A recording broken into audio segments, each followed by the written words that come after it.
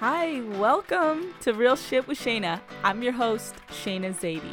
I thank you for coming on this journey with me as I have raw convos with my friends, family, and young thought leaders. Real Shit with Shayna is a space that supports finding true strength in vulnerability. No more fake news or about you bios. This is not the 30-second version of anyone. Just diverse people talking about real lived experiences, helping us find healing and promoting mental well-being because trust me, you are not alone. I promise you will leave feeling inspired, motivated, and sometimes a little provoked. Are you ready? It's time to get real. All right, so my next guest needs no introduction, but I'll give you one anyways. Jerron Smith, born and raised in Chino Hills, California, he attended UCLA and Howard University for undergrad. He went on to earn a Master's of Science from Columbia University with a focus on digital resource management. He didn't stop there and furthered his education even more at Georgetown University for a master's degree in sports marketing. Whew. Jerron is a former college athlete with experience working for Nike, Jordan Brand, Stephen Curry, President Obama at the White House, and now is the CEO of a multimedia company backed by Sony Pictures Studios, fittingly named Unanimous Media. He is a father of two, a loving husband, and my great friend. It is truly my pleasure to welcome Jerron Smith to the show. Yo.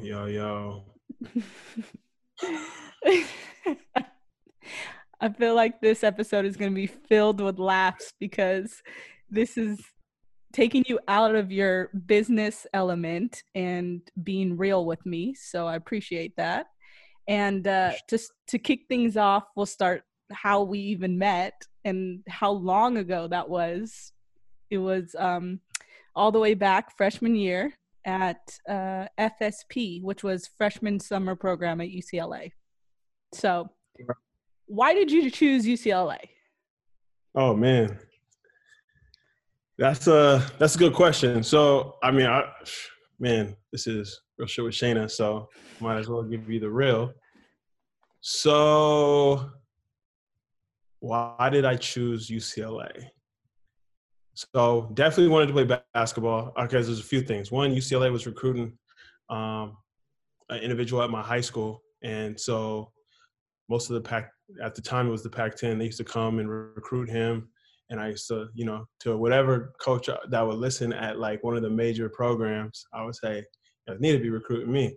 And they'd be like, they was like, you could be recruited walk-on or something like that, right?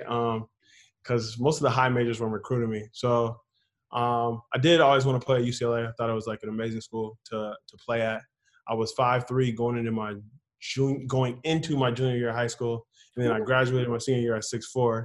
So I grew 13 inches really quick. So, there's a lot of individuals that play basketball that always say, if I was 6'5", I'd be in the league right now. And I was like, and I used to say the same stuff too, and then next thing I know, I woke up and then, I'm 6'4".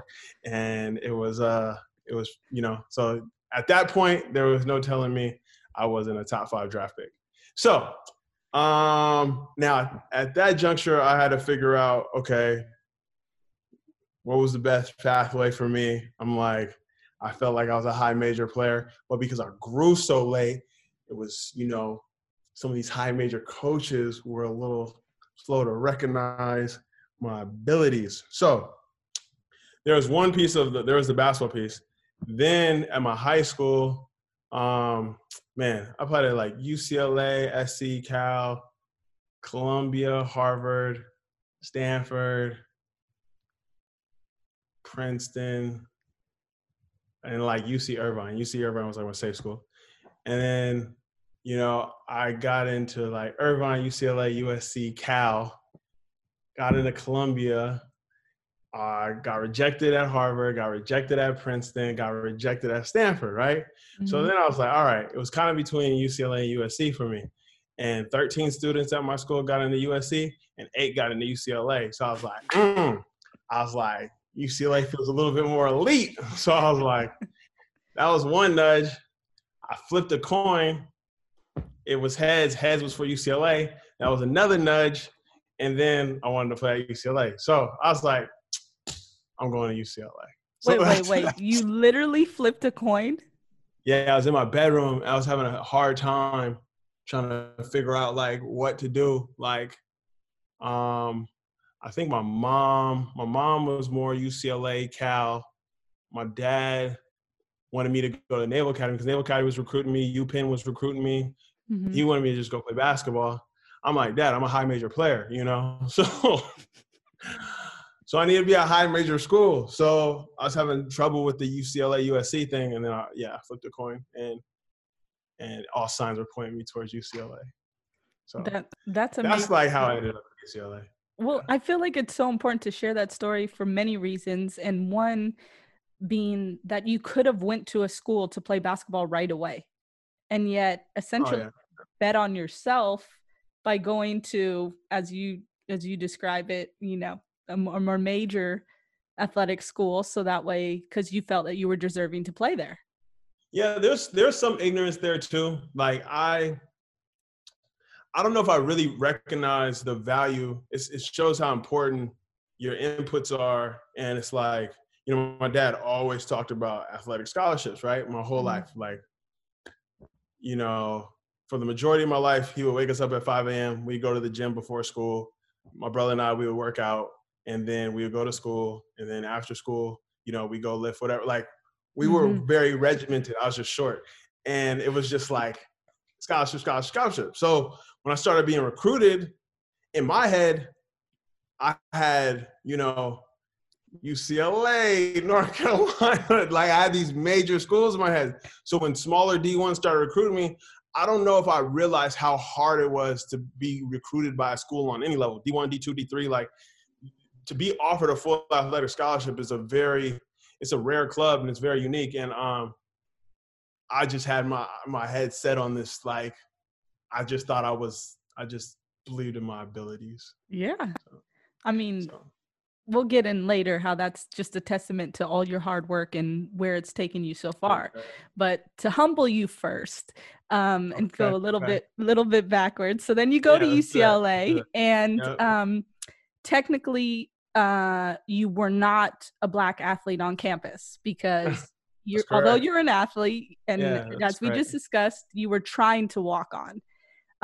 But you so badly wanted to be at UCLA, to be playing at UCLA, and the athletes walking around had a backpack, and that's what signified them being an athlete. So I know you wanted that backpack mostly because you were working out to walk on the team, but there were other reasons. And starting with, do you think that like the race and identity played a part in it? Because most people stereotyped you to be an athlete and that you weren't technically officially one. So that kind of put you in that club having that backpack. Was that possibly a reason? Yeah, I think we're getting deep early. I mean, it's interesting, right? Like I talk about, I grew up in, predominantly white neighborhoods and predominantly white schools. Although my second high school was predominantly Asian. But like my experience, I kind of hung out and stuck with people that looked like me at those schools for the most part. Mm-hmm. And I think, I think the journey of like race and identity is such an interesting one. Especially once you get to college and you're a tall Black male. I think in our freshman class, there were like 11 or maybe 12 non-athlete Black males in that class. If I remember correctly, I could be misquoting. Mm-hmm. And shout out to D Smoke and Daniel Ferris. That was one of them. Yep. Yeah, I was just gonna mention him, and you mentioned about the number because that was like a sad joke that was going on, because you literally could count how many male African American students there were on campus that were not athletes. And there was a movement. I think that's where he started and even did like I want to find that YouTube video because I was just talking about that video when he was going like, that one was passionate. We gotta find that. Yeah, that's a good one. No, that's real. I think, I mean, on a more surface level, that's just what I felt like I identified. That's like, that was more of my identity. I remember hating finals week because nobody would be hooping in the Wooden Center. I'd be like, dude, like, I need to get some work in. Like, what are we talking about? Everybody's studying. Like, And, I think from a like-minded standpoint and the way I was going about my college experience, it was more resonant and aligned more that direction. But I think at a big school like UCLA and being, 17, 18, 19, 20, trying to find your identity, yeah, those blue backpacks were, were they were more than a backpack for sure. Yeah, it's crazy how much they symbolize. But were there any interesting stories that maybe you had by people mistaking you for being Oh, actually a UCLA yeah, I athlete or think being all the on the hoop time. team? I think all the time, and I think at the time it didn't offend me at all. Now, when people like think this or that, I'm like, okay, why? Why do you think? No, I'm just joking. I don't know that serious. But at the time, I definitely I um I definitely embraced it for sure. But it's a rarity to look like I do and be there just as a student. Especially back then because there's so few of us. Mhm. So it was natural for people to think, that's what I was doing when, I went to UCL on an academic scholarship and I was there to be a student. I mean, I wanted to hoop and go to the league, but I was there to be a student. So, yeah. It's just funny. So, It's just funny to talk about and share that perspective because a lot of people don't know that you even went to UCLA for that freshman year, and then just how different your experience was in. freshman and sophomore year. Oh yeah, exactly. And how different your experience was during that time than when you transferred to Howard. So Hmm. you ended up transferring and playing out a successful basketball career at an HBCU. And Hmm. undoubtedly that was different. And still to this day, people don't understand how many schools are terribly lacking diversity. As we talked about how you were Sure. counting yourself as a number and just people are just not aware of that. But Yeah. take me back to then that night when you decided you wanted Oh to man. leave UCLA and how So Howard came into the play. yeah, so UPenn was recruiting me in high school, and I actually went on a visit to UPenn while I was at UCLA. And when they were recruiting me in high school, that wasn't I didn't mind playing the Ivy League, but if I was gonna play in the Ivy League, I wanted to play at Harvard. Mm-hmm. And then I was mad at Harvard because they didn't admit me. But anyway, all good. So the coach at UPenn was like, "Hey, so you're not playing?" I took a visit out there, played with the team. It was great. It was awesome. The associate head coach at the time, Gil Jackson, was the one that was recruiting me, and he was like, "Hey, I'm about to get a head coaching job. Would you be interested in coming with me and start my program?" I was like, you know, I'm a dreamer, so I'm like, shoot, where are you about to be coaching at Duke? Like, where are we going? And he gave me a list of schools. Howard wasn't on that list, and they all sounded pretty good to me. And then and you want to play for a coach that really wants you. Mm-hmm. And at the time he was talking about his relationship with the Philadelphia 76ers and all that kind of stuff, and I was sold. So one by one, he tells me, okay, this job didn't work out, that job didn't work out. And then he calls me one day and he's like, hey, I ended up getting a head coaching job um, at Howard. And I was like, hey, coach, man, you've always been good to me, man. I wish you the best of luck there, man. You know, do your thing, man. You kill it, man. He was like, man, think about it for a second. Let me know. I was like, I already knew what my answer was, but all good. So I used to stay on campus over the summer and work on the front desk of the dorms, because they let you stay there for free. Well, they deduct it from your hours, but they let you live there and you get a meal plan. And I used to do that so I could work out. And I used to have the 3 a.m. to 6 a.m. shift with the individual named Marvin. And we're working we're working the 3 a.m. shift.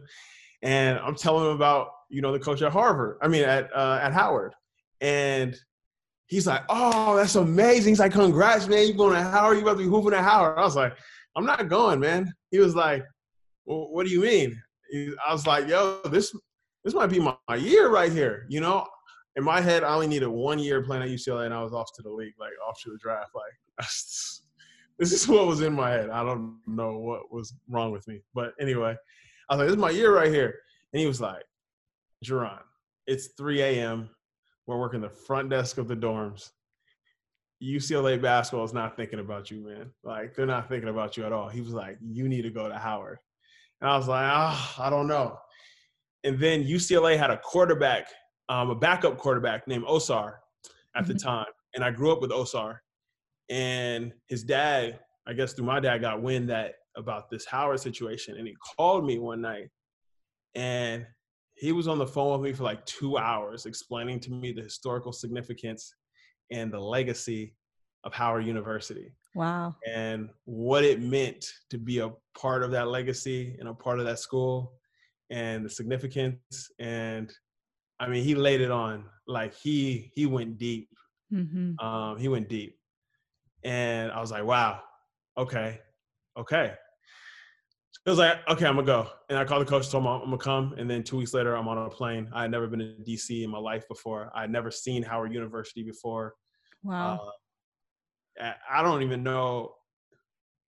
I didn't spend much time on the East Coast in general. I didn't know like the weather, the whole thing. Like, it was a complete, I'm a Cali kid, like through and through. So it was definitely a culture shock for me, but one of the best decisions I've ever made. Yeah. And I think it's just so important to share that, because it's like you went from having the mindset of like one and done, like you're one and done to the league, but at the same time going to a school for academics, because you got in for academics, not for your actual talent in basketball. And then you end up getting 2 masters and continuing your education well beyond your undergrad. So obviously education was still very important to you. And how important was it in your journey? It's funny. I mean, part of the journey was figuring out the significance of education. And that process started for me at Howard. I always say, I was always pretty smart. And, the belief system I grew up on was like, you get good grades and then you get a good job. Go to college, get a degree, come out making a lot of money. And as we all know, that's going to be further from the truth. But at UCLA, that was my mindset. I was just like, all I got to do is get a degree and we're good. And when I went to Howard, I always say there were always people running around the School of Business, and I could not understand it for anything, because I was like, once again, just get good grades and it's all good. Right. And then I finally stopped somebody. I was like, hey, where are you going? And they're like, I'm going to the CEO Speaker Series. And they're like, I was like, oh, where is that? They was like, you can't go like that. You got to have a suit on. So I had to run back to my dorm, get my suit. When I went into the auditorium, it was like completely packed with students. Everybody was prepared. Everybody had questions for the CEO. And I was like, what the heck is going on here? Like, I mean, I remember a student having a question about an acquisition the CEO had made that morning. And the CEO was from Credit Suisse. And he was the youngest CEO on Wall Street. I was like, yo, like, what is going on? They're like, everybody's trying to get an internship, this, that, and the other. And I was like, and I remember that summer applying for the Nike internship, not getting it. And then another student got it. And I remember looking at her Facebook that summer, and it looked like she had the most amazing internship. When we came back to school, everybody had made all this money at their internships. Most people interning on Wall Street. And I was like, whoa, that's when I was like, yo, joke's on me, right? And I was like, wow. So I had to humble myself, ask for help. And then the next summer, I got the Nike internship. And that's when I was like, wow, this is the dopest job I've ever had. I can't believe they pay people to do this. Like, this is stuff I would have been volunteering to do anyway. Like, It was amazing. And I came back to school. I had, money in my pocket. It was incredible. That's when I was like, whoa, if they pay people to do jobs like that, that's where I need to work. I always said, I didn't know you could be in the league without being in the league, And so I always say, definitely value education. But the reason I think I did so much school after undergrad was because I was waiting on Nike to hire me. But I messed it up myself. See, I'm going to tell you, these hoop dreams are detrimental, because there was an individual in I interned in the Chicago office. And as I was leaving, he said, hey, you did a great job this summer. We want to help you find a job here. And I was like, hey, man, I really appreciate that, but I'm going to the league, man. You did not tell him that. Oh, man, I get made fun of for this to this day. Like, I was like, was like, I'm going to the league. Like, and even when I started working at Nike, finally, probably 3 years after that, they said, "Hey, you still trying to go to the league?" Like, it was like a running joke. Like, it was bad. It was bad. Well, yeah. Jumping to Nike, then one of my favorite stories about you and one of like proudest friend moments, and probably because like I'm obviously ball is life basketball junkie myself, is that during the lockout you created this campaign, the basketball never stops, that is still used to this day for different things, and it was huge. And the way that you push that along is just amazing. And it just shows, again, the belief in yourself and just how to not do things traditionally and just to go with it. So how did Basketball Never Stops come about? Yeah, I mean, I definitely didn't do it the right way, but it wasn't intentional or malicious, right? Mm-hmm. It was more a function of not having been at the company a long time and not understanding the proper systems and processes, you know. And at this point, I call it corporate PB&J, which is an acronym for process, bureaucracy, and jams. Mm-hmm. And that's what I was supposed to go through, but I didn't know the system well enough to know there was so much process that I was bypassing and trying to get this thing through. But there was a lockout, and essentially, myself and another young colleague of mine that worked in New York, named Chad, we had saw this brief. They were it was like a advertising brief for Wieden and Kennedy, mm-hmm. and on the brief you explain the background of the creative concept that you're briefing the agency to create, right? Mm-hmm. And kind of in the, you know, so you have tone, you have kind of the overview, objective, and like kind of in the background section, it was like, hey, we're in an NBA lockout, but the lockout doesn't stop the fans' love for the game. The players are still working out. The players still love the game. Basketball is a constant. You know, the game never stops. Basketball never stops. And we plan to keep, you know, empowering our players, you know, all that. Mm-hmm. When we saw Basketball Never Stops, we're like, yo, like, that's it. Basketball never stops. Like, mm-hmm. And it was like, for me, it was like a no-brainer. It was like, how could it not be? You know, it would be like when you see all the samples at Nike and you see the shoe, that's the shoe. You're like, There's nothing more to talk about. That's the shoe. Like, that's going to go. Like, what? Like, I might not have the language to explain, you know, upper, midsole, outsole, materials, fly wire, all the tech, but that is the shoe. You know what I mean? I don't know what else to tell you. So when I saw Basketball Never Stops, it was like, whoa, that's it. Like, so I was like, Basketball Never Stops. Like, let's rock and roll. So my colleague and I, we start trying to figure out how to get this thing rocking and rolling. So, you know, we're reaching out to any executive that will listen, and we found this executive, and we're explaining the whole plan, and he was like, no.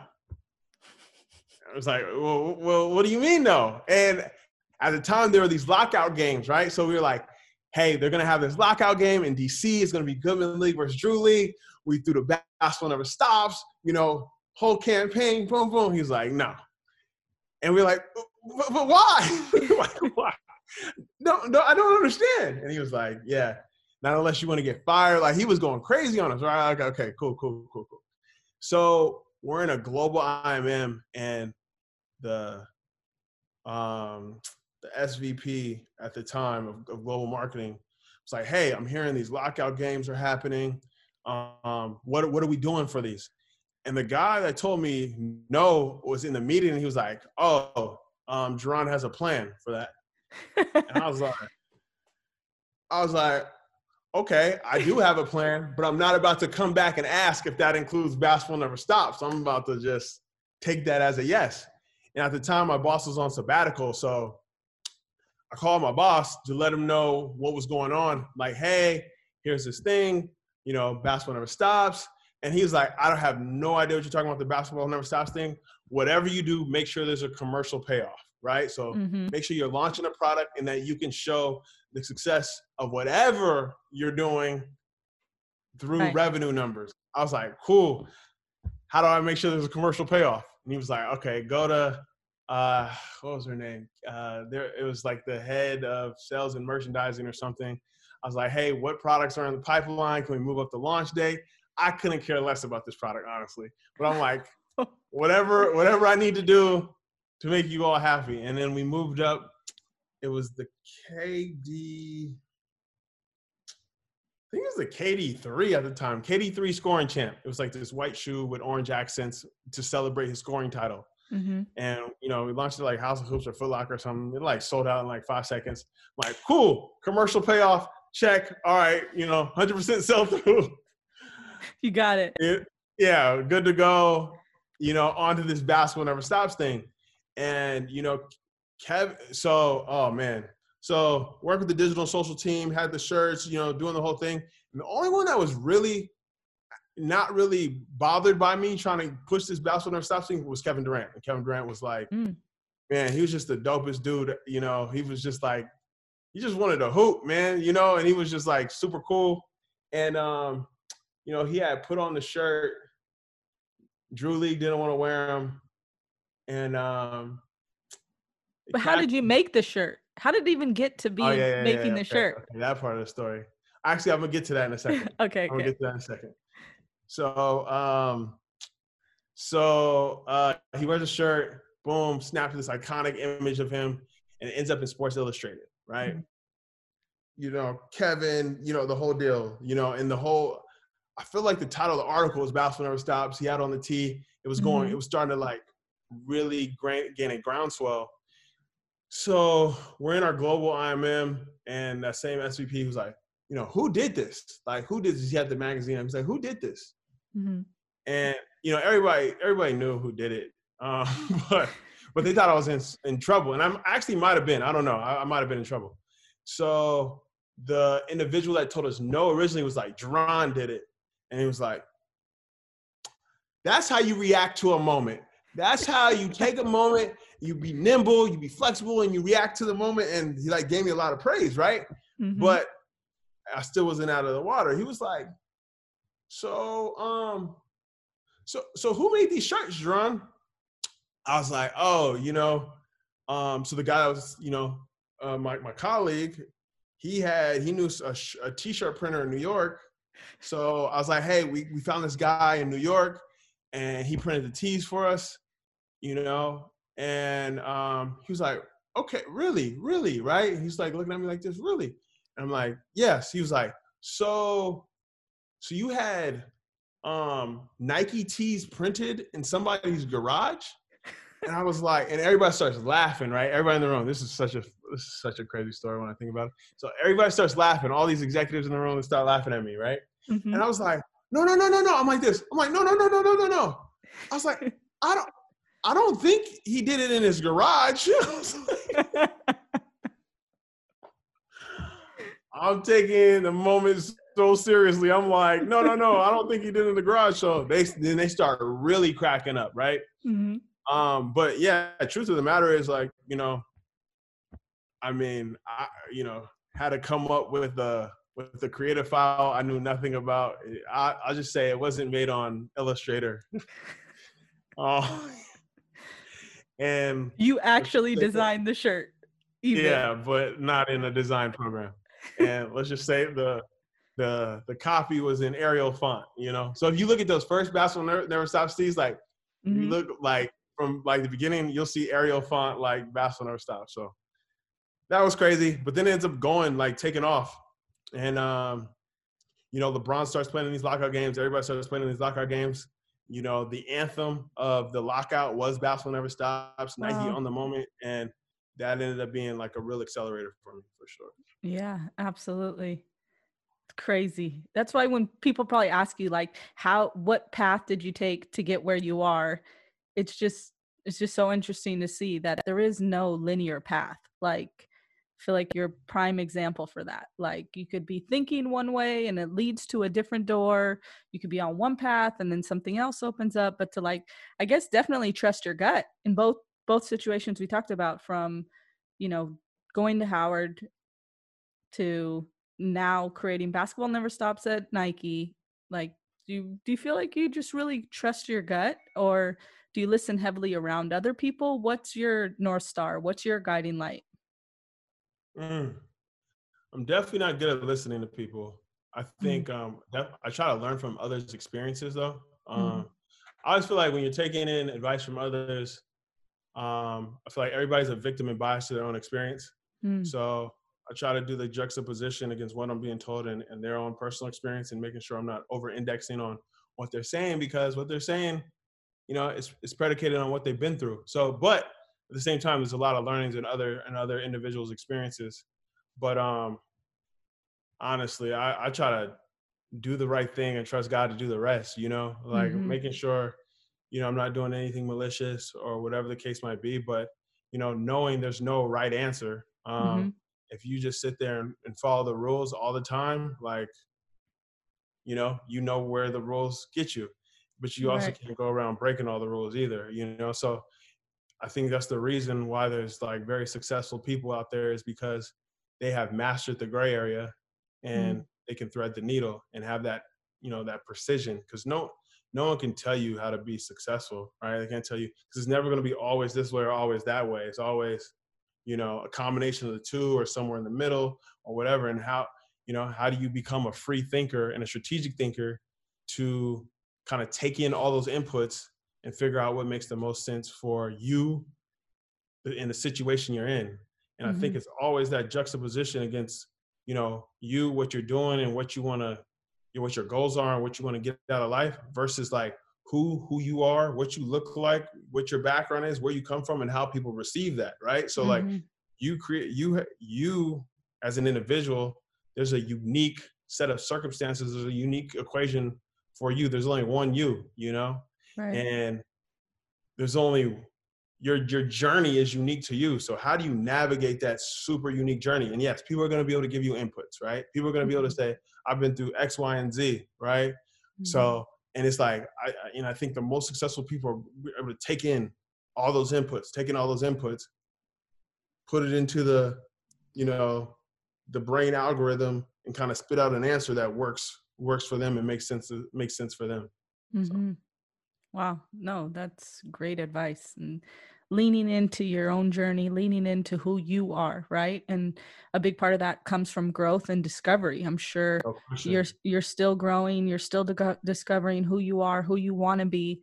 And as you navigate that, though, I feel like you're very strategic. So even though you're moving with, going with the flow and moving with your what's in front of you and facing it as it comes, I feel like you're still very strategic from how you present yourself, how you dress, and does that have to do with how you know others may perceive you, or does that have to do with who you really feel like you are or that you're becoming, and how do each of them play a role in just you being Oof. drawn?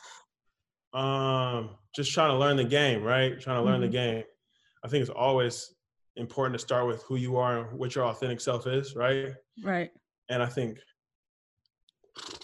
man, this is a sensitive topic, right? Mhm. I think people might over index Mhm. on authenticity. Now, let me qualify that though. Okay. It is important to know who you are, know self, and be your authentic self, right? Right. But you cannot negate and ignore the fact that you, as especially in the corporate system, you are there to garner what a good friend of mine calls the DD 115, right? It calls it Mhm. the drug, the direct Mhm. deposit first and 15th, right? Mhm. And because you want the DD 115, the direct deposit first and 15th, Mhm. you are working within a system that has traditions, norms, spoken rules, and unspoken rules, and governance, Mhm. right? And if your authentic self does not align with the culture of that organization, a negotiation has to take place. Not a real negotiation, not like a Mhm. contractual Mhm. negotiation, Mhm. but you're going to have to negotiate with yourself to figure out, all right, how am I supposed to move within this framework, right? Mhm. And many people talk about bringing their authentic selves to work, and I think that's incredibly critical. But if you work the front desk at a job and that job requires you to wear a suit, tie, and, you know, and whatever, you're going to need to wear a suit and tie. You know what I mean? That's just what it is. And now that might be more of a spoken rule, right? At another job, you know, the formal dress might be, I don't know, whatever it might be. And it might not be a rule, but that is the culture of that organization. You know, your authentic self might say, I should be able to wear whatever to work because that's who I am and that's what it is. It's like, no, it's not always how it works, you know? Mm-hmm. So I think from my my style is definitely intentional. Man, see, you only have all these questions because you know me, but it's okay. I'm gonna get into it. So, the first time. I think it's really valuable for people, so that's why it's interesting. So it's a good perspective. So, no, absolutely. I was a 5XT guy growing up. You know, pro clubs, 5X down to the knees. But you know, there's a part of me that would say, hey, coming up, high school, college, that was my most authentic form of dress. But it was at the end of the day, if you really get into it, that was influenced by what was around me and the environment I was in, right? So the culture of basketball, the culture of who I was hanging out with, right? The first time I was like, ooh, there was a major switch up. I was in grad school and I was on the East Coast. I was in DC and I kind of got on the khaki blue Blazers wave. I was like, whoa, okay, what's going on here? Like, I feel like this is a thing. Like, okay, let me try to check this wave a little bit, right? And the dope thing about that wave for me is like, I look a little interesting to be in khakis and blue Blazers. So it was actually helped me to stand out a little bit more. You know what I mean? And then when I got to Nike, this is crazy. So my whole thing, I'm like the khakis, the button-up khaki Kohan guy at Nike, right? And where that kind of came from, one, I like the style personally, but and I did want to distinguish myself. But there was a dude, a white guy, and he was like tatted up, right? Super tatted. He might have had tats on his neck, I don't know. And everybody was like, yeah, man, this dude's so creative. Nike guy. He was in design. Everybody swore he was so creative. I personally didn't think he was that creative. But he looked creative, right? He looked the part. You know what I mean? He just kind of had it going. You know what I mean? I was like, okay, this guy's clearly not that creative. I don't dig any shoe he designs. But I see why people think he's creative, right? So I'm like, okay. And that was probably when I really became aware of how aesthetic can really affect perception, and you could use it to your advantage to, you know, they say dress not for the job you have, but for the job you want, right? Like, and I think that's a real rudimentary way of referring to it, but it still has the essence of what I'm getting at. Is really like, you know, how, you know, aesthetic, how people receive you, especially against, you know, who you are, right? Because me as a black dude, the tatted up thing wouldn't have helped people receive me as creative. If you know, it worked for him, right? So what is that?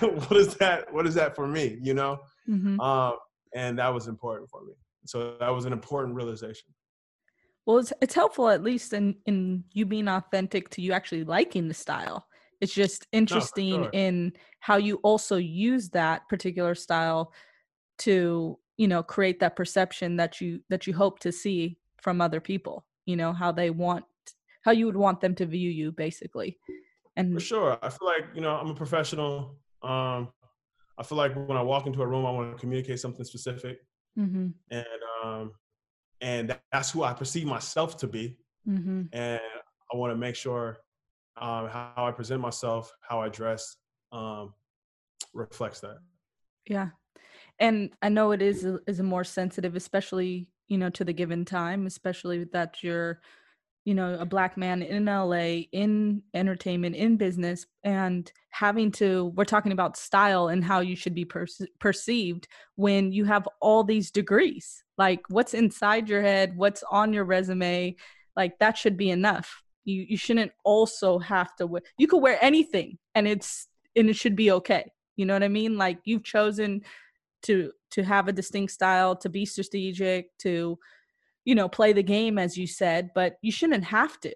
Like, does that ever sit with you, or are you already so far beyond that that you're just, you know, Your rolling with podcast me? is definitely living up to its name. Okay. Okay.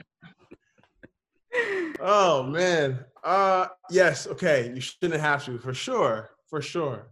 I think the same way a woman shouldn't have to think about, what she wears, if she has a curvy figure or something like that, Mm-hmm. like, should she like, you should be able to wear what you feel comfortable in, Mm-hmm. and etc. And I think most people think about,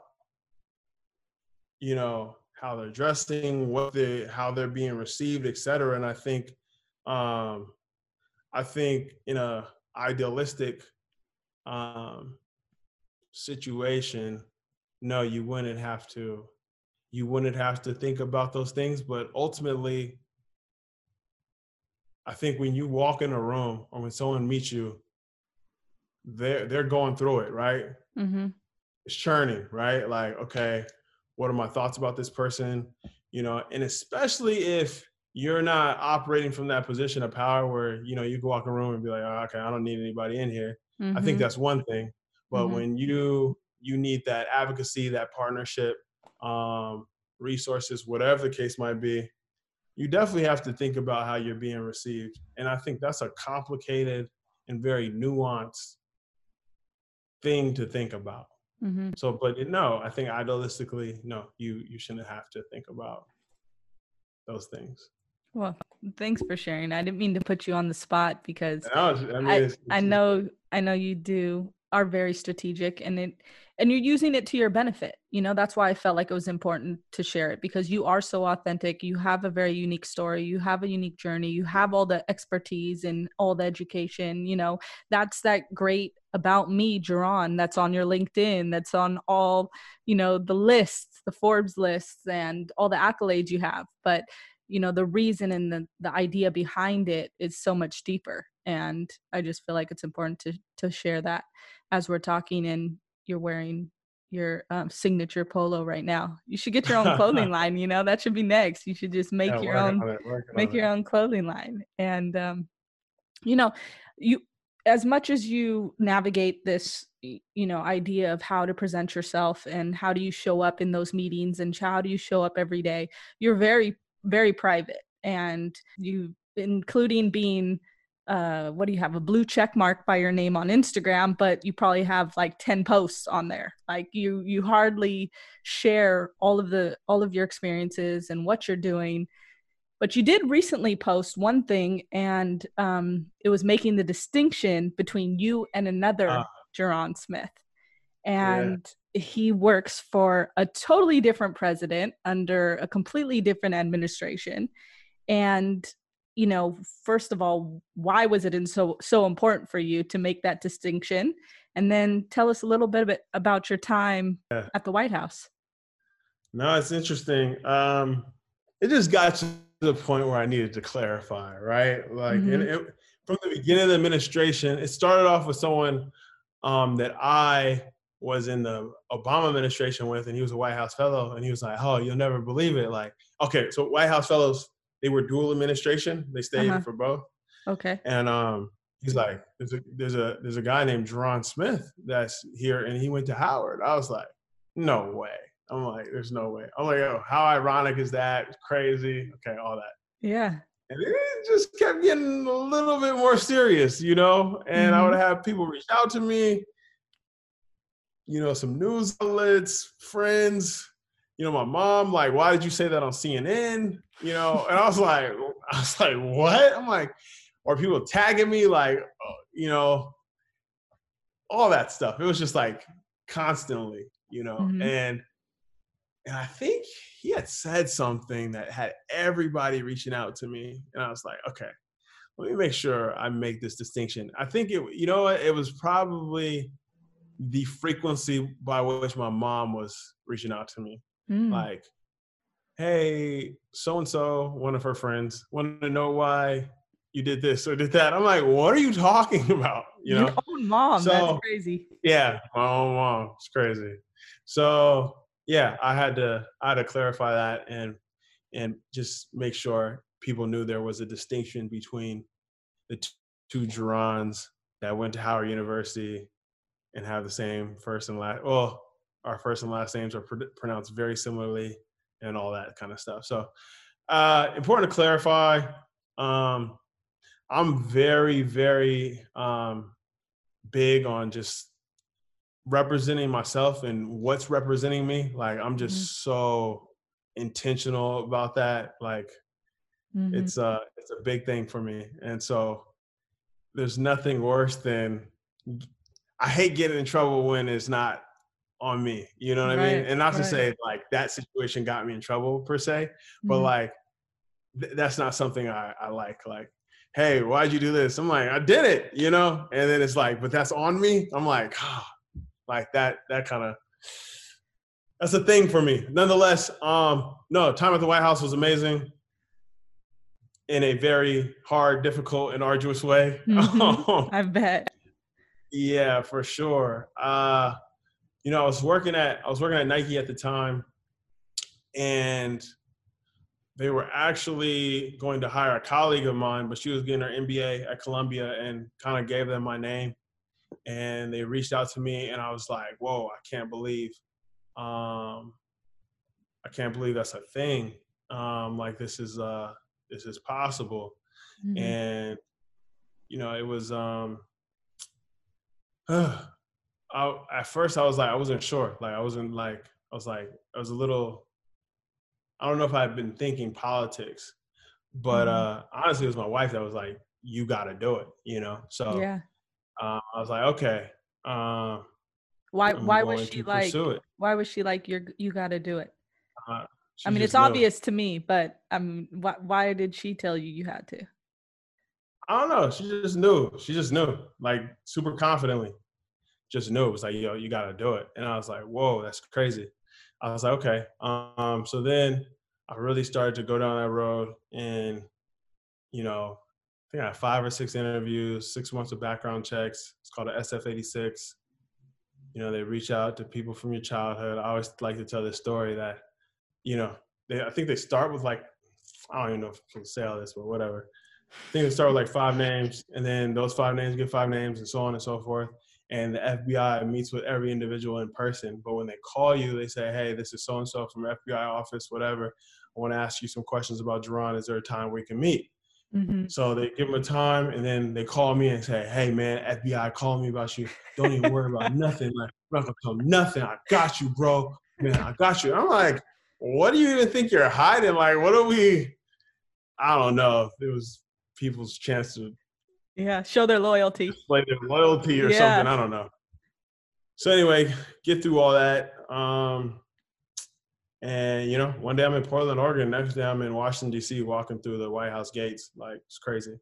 Super surreal. Um,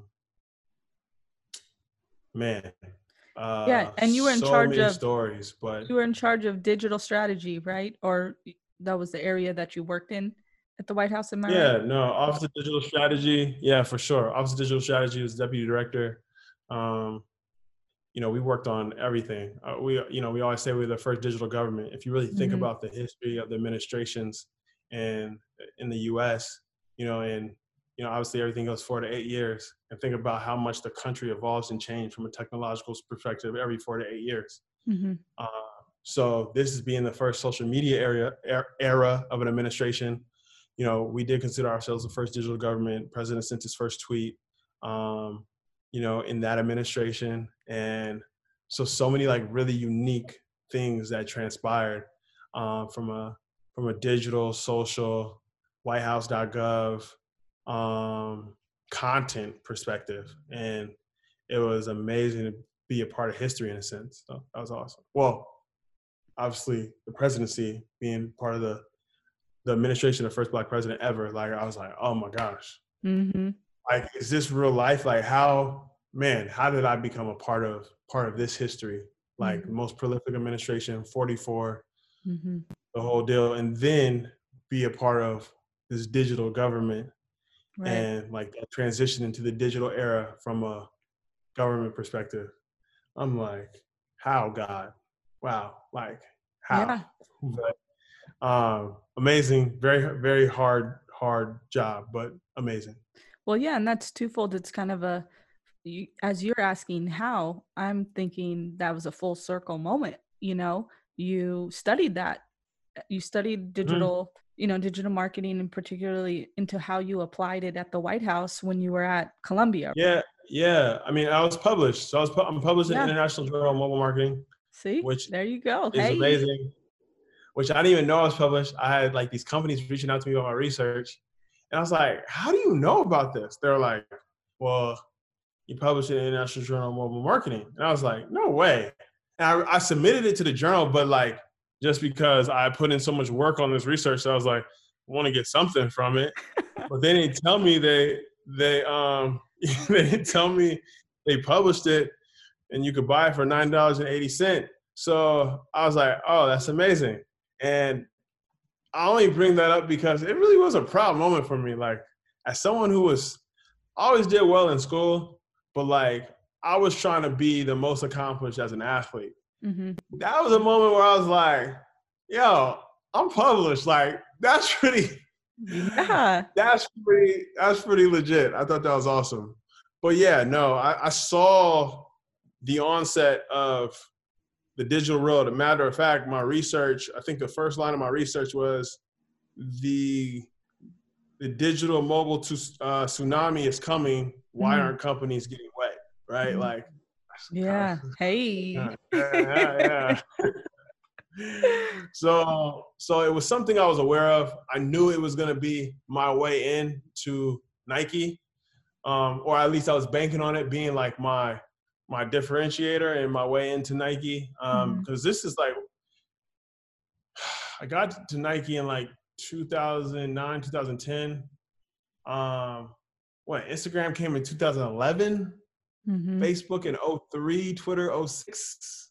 Like this is Yeah. all it was all very new. At the time, everything was Web 2.0. That was the thing. Web 2.0. You could talk to and listen to your consumer. Like that was the thing. Like, Yeah. this two-way conversation. I'm like, it sounds so rudimentary now, but like it was definitely the way. I mean, obviously, congrats. I mean, it's still, you get congratulations now because that's an amazing feat. And then just how you applied it to the White House is how different things were run during that administration than what we see today. Like you were in charge. You said, you were part of it when the president sent his first tweet. Now we can't get the That wasn't president to me, but yes, stop yes, tweeting, yes, I mean, you were yeah, part yeah, of that. You were part of that, yeah, that yeah. that All that office, history. that administration, that Yeah, history, absolutely. and just like how to navigate and how you wanted to, have that two-way conversation, and from Yeah, the leader of our country and to all of the American people, and just now again back to how you wanted to make that distinction because the other Jaron Smith works for our current administration, for the Trump administration, and it's night and day as far as probably how you operated in that space. yeah. It's definitely a different administration. Ran completely differently. I think as Americans, this might be tough for some to digest, but like, you really do want to see every administration do as well as possible because they sit in that seat and they sit in that White House building, and you just hope and you pray for things to go well. Mm-hmm. Things to go well. It is a very, very, very, very, very, very difficult job, and seeing it up close was mind blowing to me. And that I don't say that lightly. I was like, Mm-hmm. whoa, this might be the hardest job in the world. It's a very difficult job, and you have to be very prepared for it. I'll say one thing President Obama did that I thought was pretty amazing is like the talent and intellectual capital he had in that White House was like insane. I've never worked in an environment like that. I'm like, not only was everybody like really decorated and super accomplished, but no, they walked the talk. You know what I mean? Mm-hmm. And I mean, so much talent in there, like so much. And I mean, you know me, that's not something I'm just like, oh yeah, it's not something I just give to somebody. Like it was legit, but that's what's required too. That's what's needed. I think traditionally, given the way you're paid in government, it is hard to attract the best talent because, if you're really, really smart or really, really talented or really, really good, you can probably be making a lot of money doing something else. And one thing President Obama did well was, they were in there, they were in there and they were dedicated to, building a better union, a great union, and as we would always say in the Office of Digital Strategy, meeting the people where they are. So, okay, I'll save you from getting too deep into politics. I'll keep it. We'll keep it a little lighter, even though, as you said before, this is Real Shit with Shayna. And actually, as you give credit to your wife for telling you had to do it, I believe we were at a birthday party together, and I have to give her props too, because I was sharing with her the concept for this podcast. And I believe she was the one who thought of the name Real Shit with Shayna. Or it came out through the conversation and she was like, that's it, or something of that nature. So I'll definitely have to have her on the podcast at some point with your blessing, of course. So she's doing some really interesting things that'd be pretty dope to talk about. Oh, okay. Before we end it here, I do want to allow you, because I wanted to go deeper into the White House, but I'll let you share a fun story of, which I think you're allowed to, when you flew on Air Force One.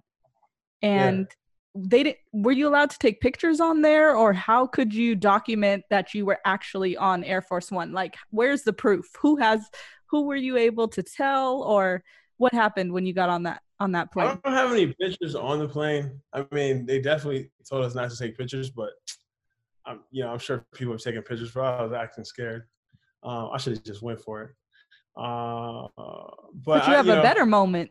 You were able to do something else, right? I'll call my mom. Yes. Yeah. Everything about my life, Shayna. That's great. That's great. Okay. Yeah. So when I was confirmed, they call it being on the manifesto, but when I was confirmed to fly on the Air Force One with the president, everybody was like, well, first my boss was like, make sure you call your mom. And I was like, okay. It was one of those things where you kind of gloss over because you're like, what are you talking about? And I'm just going to assume I didn't hear you correctly or something. Like, I'm just still high off the fact that I get to fly on the Air Force One. So then someone else says it. I was like, what is this call your mom thing? But I don't want to ask. So just keep it moving. And then I get on the plane and I'm sitting across from the presidential videographer. His name is Adam Garber. Great guy. And Adam's like, we sit down. He's like, make sure you call your mom. I'm like, what? I'm like, okay. I'm like, Adam, are you serious? He's like, yeah, I'm serious. I'm like, all right. So I'm like, cool. So pick up the phone, and the operator picks up. I'm like, hey, I need to make a phone call. He's like, give me the number. I'm like just waiting to get in trouble. I'm just like waiting. I'm like, this is a prank. They prank everybody, but clearly you guys are adamant about this prank and getting me. So cool. I'm gonna play along. I'm just waiting for it to blow up in my face. So he goes, one moment, when I get the requested individual, I will give you a call back. So I don't know, 20 seconds go by, he gives me a call back. And my mom's like crying. And I'm like, what is wrong with you? And she was like, she said they called her. They're like, hey, this is the Air Force One. We have White House personnel, wants to speak with you. Wow. And that was like a real moment for her. It was a real moment for me. Goodness, it was fun on Air Force One. But it's crazy. Like it is really crazy when you think about it. And just, my thoughts really sat with like just the history and the historical significance and who's all been on that plane and the conversations that have transpired on that plane, et cetera. And it, it was dope to like, share that moment with my mom. But yeah, And then I guess here's my other funny story that I haven't really told anyone. I'll give you an exclusive. Oh. But yeah, so on the way there, I think I had like a chicken sandwich and some chips and like a drink or something like that. I can't remember what I ate on the way back on the plane. Mm-hmm. But when I was leaving the White House in January, I'm like turning in my government badge and everything. And they're like, oh, you have a bill you have to pay. I was like, for what? And give me this invoice. It was for my meal on the Air Force One. I'm like, what? We got to pay for this? I'm like, what part of the game is that? Yes, taxpayer dollars ain't paying for your meals. Yeah, the government's a good steward of your money, because I was like, first of all, we already make no money. Second of all, like, you could have told me I had to pay. And you know what? I saw prices on the menu, but I thought that was just like for like reporting purposes or something like that, because no one asked me for a credit card or anything. It was like, you order your food, they bring you your food, you eat it, you go on about your day. I'm like, you're gonna wait until my last day here and then give me a bill? I was like, this is madness. Was it super inflated, or was it just a regular sandwich price? Or wasn't even that memorable? Regular. I'm sure there was like a fuel surcharge or an in-air preparation charge. Oh my goodness. But it definitely wasn't regular chicken sandwich prices. I mean, it wasn't completely prohibitive, but it was, I mean, I remember how much it is, but I was like, yeah, I could have definitely brought my own turkey sandwich in a plastic bag. Would they have let you? I'm sure you wouldn't even have been able to bring on food. I really don't know. I'm not sure. I was just. Hey, that's a bill worth paying. A meal on Air Force One. Come on. Come on. Sure. As you're on your way out to go work for one of the biggest athletes in the world. So I think it was okay to see that bill. And yes, indeed. Yeah, and now that's definitely an experience. Thanks for that exclusive and those stories. I appreciate it. And talking a little bit about the White House and a little bit about, politics in some capacity and how it relates to you. And I'm super excited for Kamala Harris to potentially be our first female vice president, and a minority as well. And, she has a Southeast Asian background in addition to being Black, and have Southeast Asian background. So I think representation matters and it's important. So in addition to everything else that they believe in and want to put forth for our country, I think representation is very important as well. And she's also an Howard alum. So HU is on fire right now. HU is on fire right now. It is such an amazing time for Howard University.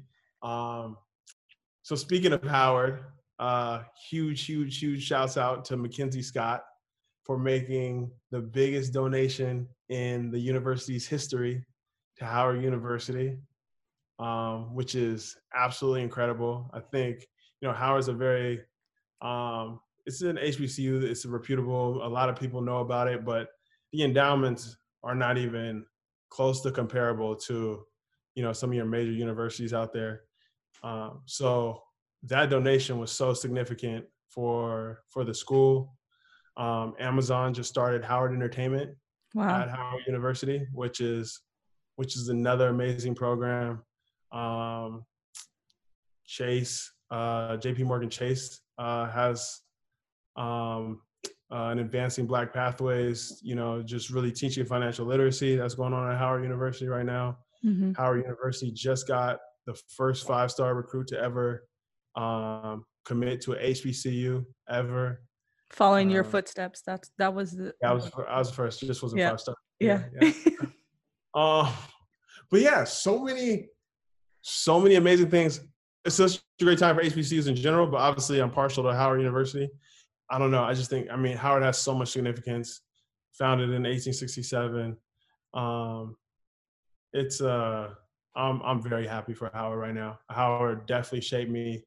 Definitely was a life and game changer for me. Obviously, I've been to 4 universities. Have a lot of Mm-hmm. things to compare university experience against. But, and Howard's so interesting too, because, obviously it's a historically Black university, but the African diaspora, right? Like Mm-hmm. when you really think about,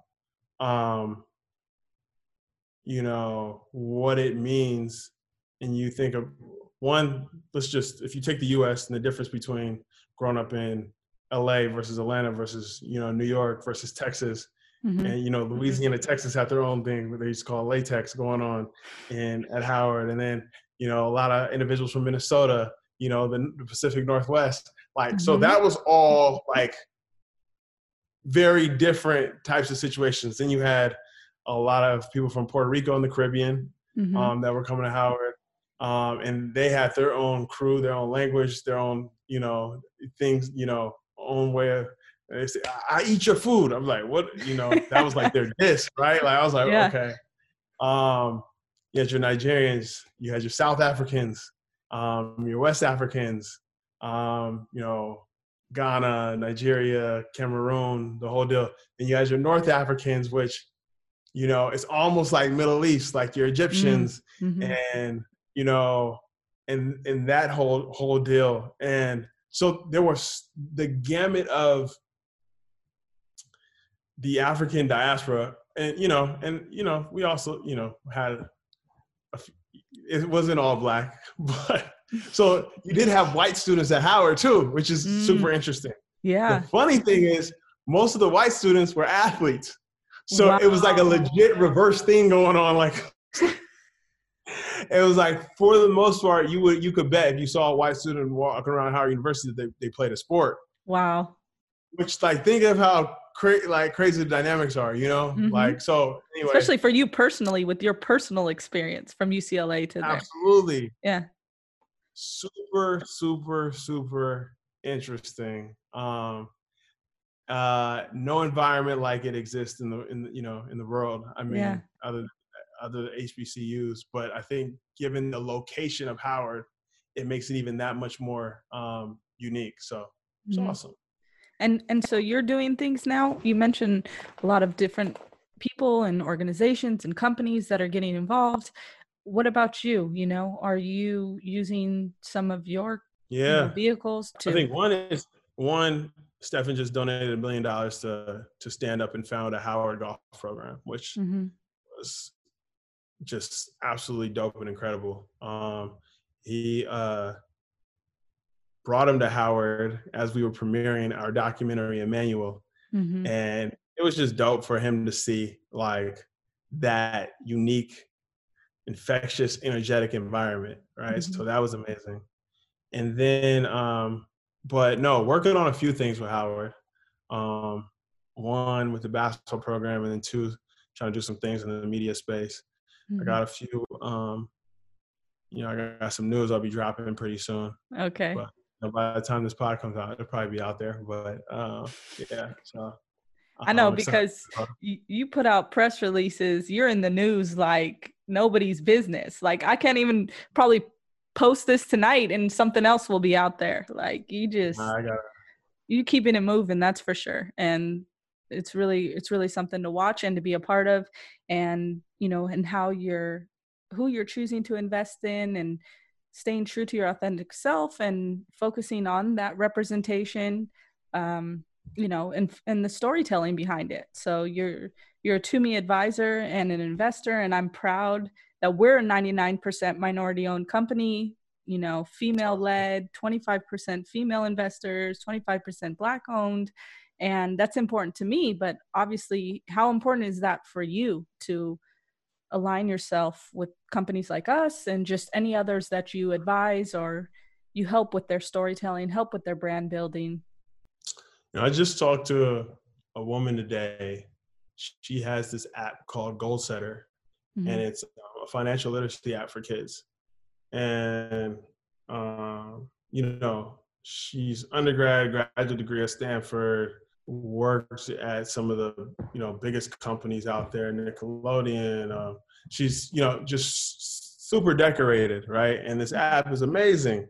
And I was talking to her, and she was just talking about how hard it is Black woman, how hard it's been to like raise, venture money, right? And Mm-hmm. I'm like, man, why? I'm like, I mean, I know why, and Mm-hmm. I've lived in the Bay for quite some time, but it's just like in getting the resources you need to properly grow your company, right? Like it's a very arduous, it's a very difficult process, and it's not the easiest to get your hands on the capital you need to really have that runway to really grow and do what you need to do. And one, I love Toomey. Mm-hmm. Two, like I know what's in you. You know what I mean? I know, like, went to Appreciate you. school with you, and I've seen the way you've moved over the years. So I know it's like, people talk about you invest in founders. Mm-hmm. That relentless nature about your ambition, like, is like you can never count somebody like that out. Mm-hmm. So not only is it minority female led, which I think is also important, because I think you think about investing your dollars not only in something you believe in, even though the road's going to be tough and it's going to be hard to get done what you need to get done, but knowing like the dollars just aren't abundant and out there the Mm-hmm. way they should be for some of these companies. So I try to plug in where I can Mm-hmm. and be supportive, not only with my network and not only with my my knowledge, but also you got to put your money where your mouth is too. Yeah. So that's really important, and at least trying to do my part to give the support I can give when the premise is right, the idea is right, but the resources aren't always there to properly build the company the way it should be built. So No, I'm here for it.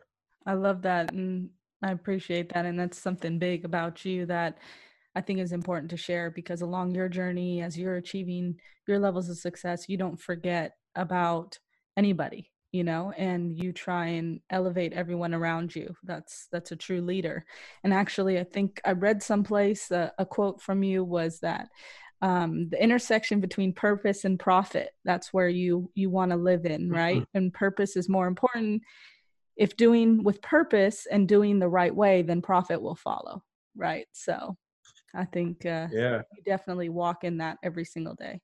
No, absolutely. I appreciate that. Like, I think, people have been asking me what my definition of success is. And I think it's somewhere within that framework of purpose and profit, right? Like, not everybody has the privilege and is blessed with the opportunity to experience profit from their purpose, right? Like, Mm-hmm. it's like, hey, this is who I am. This is what I believe in. This is my purpose.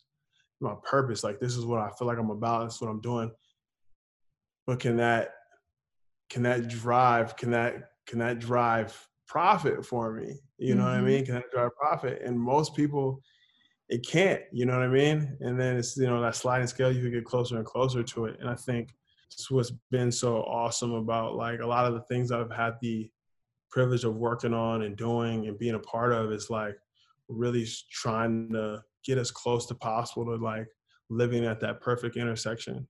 Mm-hmm. I'm not all the way there, but like I keep getting closer and closer, and really just being about what I believe in and being able to also make money doing so. So Appreciate it. Well, yeah, no doubt.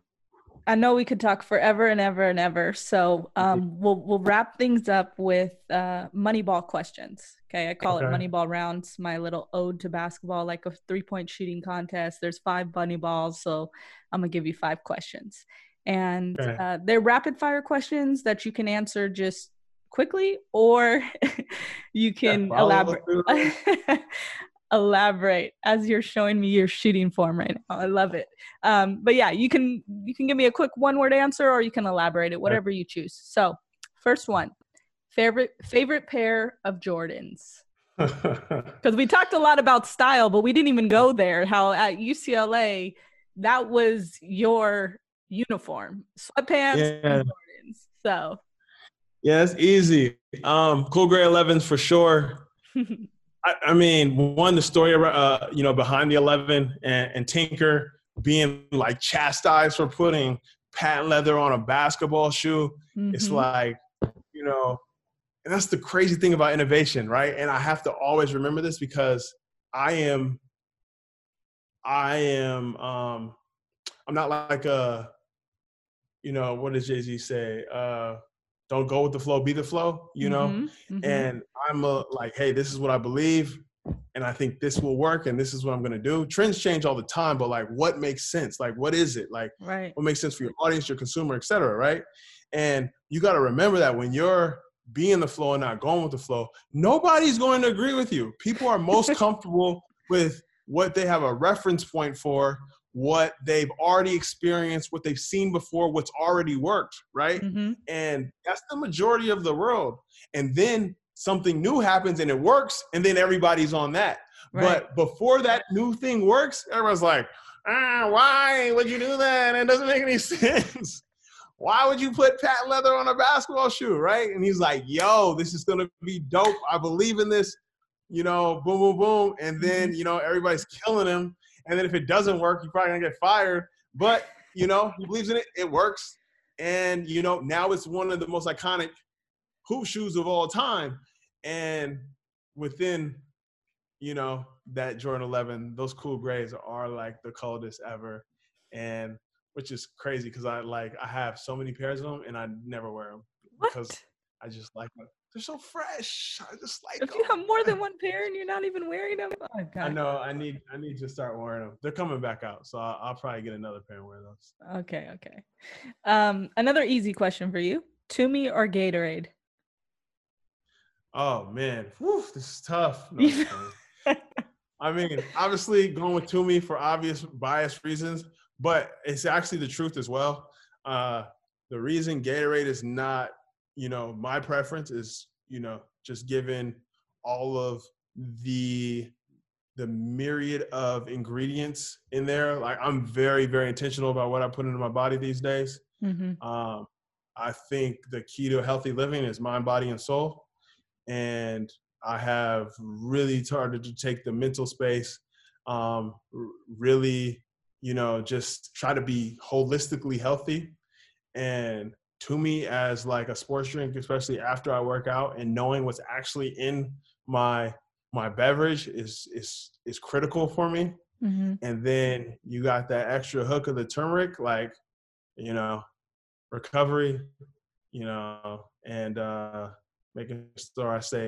making sure I'm feeding my mind, body, and soul. Like it's critical. So no, I'm not just saying Tumi because I love the brand and I love Shayna and I'm an investor and all that kind of stuff. But like, no, I'm really team Tumi. Like it's real. Appreciate it. And the kids love it too, which is great. Yeah, all absolutely. Right. What's the biggest deal you've closed to date? Oh gosh. You can disclose the deal, the amount, the story behind it, whatever you feel comfortable. Funny. Woo! You asking some questions. I'm gonna go with the most significant deal was the deal with Sony Studios. Mm-hmm. And founding Unanimous and having just an excellent partner like Sony and the executives there that really helped us step into the space the right way and held us accountable and making sure we were doing the right things and just being invested in the success. But like, Hollywood is not an easy business. Like, and I don't think there's anybody that would tell you it is. Mm-hmm. So being able to have just such an amazing partner like Sony and, and them helping supercharge, our growth was critical. And the deal took forever. So it's like 13 months of like really making sure we have the right partner and coming in space the right way. So hard work pays off. There you go. All right. Who is you've met a lot of very famous people, very influential people, inspiring. Who is someone living that you would like to meet that you haven't already? That I haven't met? Mm-hmm. Oof. This might sound weird, but I'm really interested in people, right? Like really, really interested in people. And I watch like countless profile stories on not like famous people. Like I like to see the stories on like, homeless people or, the individual society doesn't really, you might say have forgotten about and just understanding their stories, understanding, the things they've had to overcome or trying to overcome or whatever the case might be. And I don't know, I might get people might feel like be like looking at me crazy for this answer, but like it would definitely be somebody that's in prison or like